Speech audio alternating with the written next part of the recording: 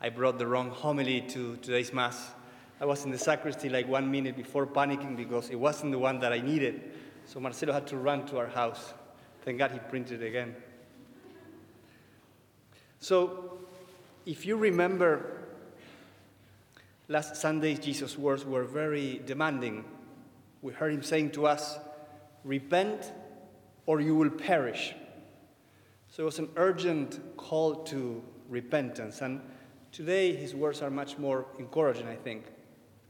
He's saying to us, if you repent, the Father runs to you filled with compassion, embraces you, kisses you, clothes you with new robes, this means cleanses you, puts a ring on your finger, renews his covenant with you, sandals on your feet, renews your mission, your purpose. And then he celebrates, moved with joy. And this is why we can almost hear the cry from St. Paul to the disciples in Corinth, be reconciled to God, almost as if begging. It's so easy. The door is open. This is the moment, the time. Just be reconciled with him. Paul himself had experienced in his own life this kind of reconciliation, the kind of restoration that is brought about by being reconciled with God. His transformation was amazing. He felt the mercy of God in his own life in an amazing way. So we can almost hear the emotion in his words when he says, whoever is in Christ is a new creation. The old things have passed away, new things have come. It doesn't matter what you were before. Something new is offered to you if you are reconciled with him. And reconciliation has been our Lenten journey, right? Reconciliation with the Father, that brings about reconciliation with ourselves, with our own story, with creation, and also with others as well.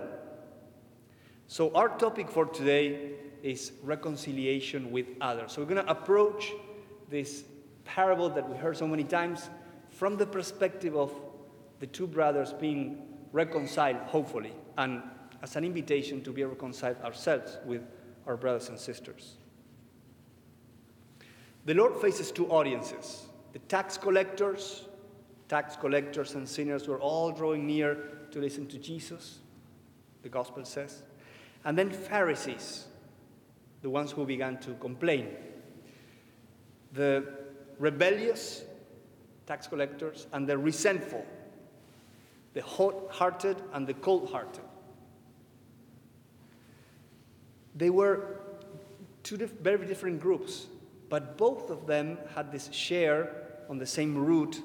They had lost their filial identity. They lost touch with the Father through different ways, but with a similar result. Like the sons in the parable, one has left the house altogether, he just left, and the other stayed, though his heart was gone already. So the Pharisees came to approach Jesus about the banquet with this group of tax collectors and sinners. He was having a banquet with them. They were coming back thanks to the personal influence of Levi, one of the apostles. And the Pharisees were scandalized about that, and they were complaining about that. The older son, in like manner in the parable, comes to reproach the father about the banquet for the younger son who had just come back to the house. So we see why Jesus is addressing this story, this parable. And in that reproach lies the main point that I want to share with you tonight. Our identity as sons and daughters is directly proportional to our identity as brothers and sisters. And it works both ways. The more we understand our identity as sons and daughters of God the Father, the more we are open to see others and to relate to others as brothers and sisters. But the more we do that, the more we practically see and treat others as brothers and sisters, the more we understand the Father's heart, his love for us. It goes both ways. We understand more others, who they are under God's side, when we feel God's love for us and when we see others as brothers and sisters. But the more we treat them like that, the more we get to understand the amazing heart of God for us. The Father in the parable loves both sons, not because they're so good, but because he is good. His heart is good, the heart of the Father. And God loves us not because we are good or so good, but because he is good. His love makes us good and worthy. It's grace. It's the meaning of grace, precisely, that we don't earn it. We don't deserve it. We receive it as a gift. And this is good news. They were both selfish in their own way, yet the Father loved them both of them. However, the brothers were not able to love each other or be reconciled with each other because they were disconnected from the Father's heart in the first place. So sin not only affects our relationships with God, but also with others. And reconciliation doesn't only affect our relationship with God, but also with others. We are reconciled with God, we already reflected about that, and then we become, little by little, reconciled with others. And then we deepen that reconciliation, and we come closer to the Lord. And two attitudes stemming out of being distant with the Father: the rebellious heart and the resentful heart. Let's stay here for a minute. The rebellious heart, like the younger son of the parable, decides to follow his own plan, his own project, save your own skin mentality, do your own thing, and makes his own decisions, and he's unaware of the father, of the other brother, of anyone really. It's an individualistic mindset. I just want to do my own thing. The path that the younger brother takes is easy to follow, and we see it all the time. You begin by enjoying what you have, but then quickly he feels the burden of sin, loneliness, selfishness, purposelessness, addiction, isolation, until he hits bottom rock and decides to come back.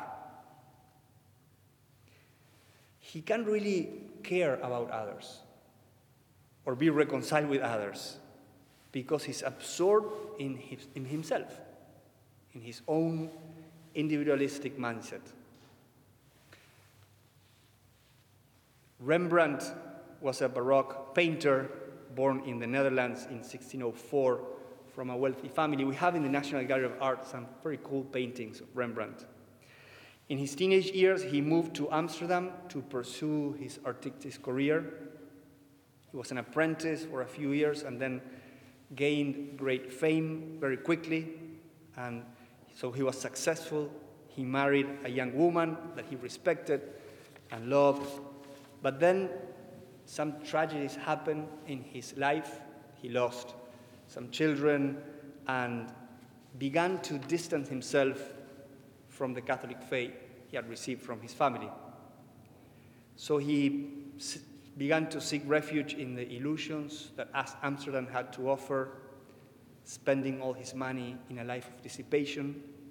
He went bankrupt, lost his family, married twice more, but was never able to find solid ground. So he went downhill for many years. And he painted 12 self-portraits, at least 12, some say even more. And you can see his life story as you see those different self-portraits. They tell a story. However, at the end of his life, he began to return to the Father's house and came back to God, began to seek him earnestly. And in 1669, he painted that famous painting of the return of the prodigal son, in which we see God the Father embracing his son, and we can only see the back of the son. The son is kneeling before the Father, and the Father is embracing him with his love. And he said that this painting was the best self-portrait he painted. the one that depicted him the most, a sinner received by the Father. This is who I am. And I think this we are all like him in some way, at least. So this is the journey of the younger brother. The resentful heart, the older brother, sees everything as a task, like a load. He counts every single thing that he does, always keeping tally of what others don't do or could do or shouldn't do. He compares himself a lot. He's moral, he's upright, but he's not religious really, because he doesn't love the Father. And that's why to him the Father says, "My son, you are here with me always. Everything I have is yours." But he couldn't see that because he didn't love the Father. So he was resentful. He was resenting being in the house, having to work for the Father, doing his daily duties. No love. John Henry Newman, in one of his sermons, he wrote, listen to this: "The aim of many is, to all appearance, not how to please God, but how to please themselves without displeasing God." So how to get away with what I want to do as long as I don't mess up with him. So sure, the older brother had faith, we could say, but no love. So he just tried to make the most for himself of the situation. And he was resenting the limits that being in the Father's house would imply to this plan that he had in his mind of making the most for himself. Back to Newman. "He who loves does not act from calculation or reasoning. He does not in his cool moments reflect upon or talk of what he's doing as if it were a great sacrifice. Much less does he pride himself on it." Love is what transforms the daily duties in a joy, a gift. It happens at all levels, not only with our religious duties, with our daily duties. So the older brother couldn't even be reconciled himself with the father or with his younger brother because he was keeping a precise account of everything that he was earning, so to say. Well, St. Paul says, the old has passed. If you were reconciled with God, whatever happened before, never mind, something new is now offered to you. So let's think for a moment what this new thing, this new situation looks like for us. First of all, a new vision. We need to, if we want to be reconciled with others, to learn to see our brothers and sisters with new eyes, with the eyes of God, to see others as God sees others, with that gaze, so to say, and also with that heart, with that love. Try to do that. When you're walking in the street and you're seeing people, when you are in the metro, these people that are with me in this car are sons and daughters of the Father. And probably they enjoy the same love that I enjoy from the Father. And I might not feel like it, but this is a theological truth. So then you can pray. You can say, Lord, give me that sight. Help me see what you see and feel what you feel for these brothers and sisters of mine. It's a grace. We need to ask for that grace. We cannot do that. We cannot see people as God sees them unless He gives this grace to us, but He wants to. So we ask for it with a sincere heart and we receive it. A new vision for the ones around us, for our family members, for our classmates, for our co-workers, for the ones that we deal with every day. Give me a new vision for this person, most especially for that one who might be a little challenging, if you want. Who is this person for you? Who is him? Who is she for you? The second is new words. New sight, new words. So speak well of others. This is very important because what we say, what we utter, what comes out of our mind somehow circles back. It spins a wheel, so to say, that can go one way or the other. And it has an effect on what others think and feel about people, but also what it reinforces something, right? So be mindful of your words, your external words, or even your internal words, that conversation that you have with yourself or even with God. You know how Satan is called in the Bible? The accuser. He's the one who accuses us before God. And you know how the Holy Spirit is called in the Bible? The Paraclete. The one who defends us, the lawyer, the advocate. So say good words about others. Be quick to recognize the gifts and show them to others. The old brother says to the father, "Your son returns and he swallowed your property with prostitutes." He criticizes his brother. Especially when you go before God. When you're praying, never accuse your brother or your sister. On the contrary, put yourself before God like Moses or like even Jesus and say, "Father, look at him, look at her. They're so good."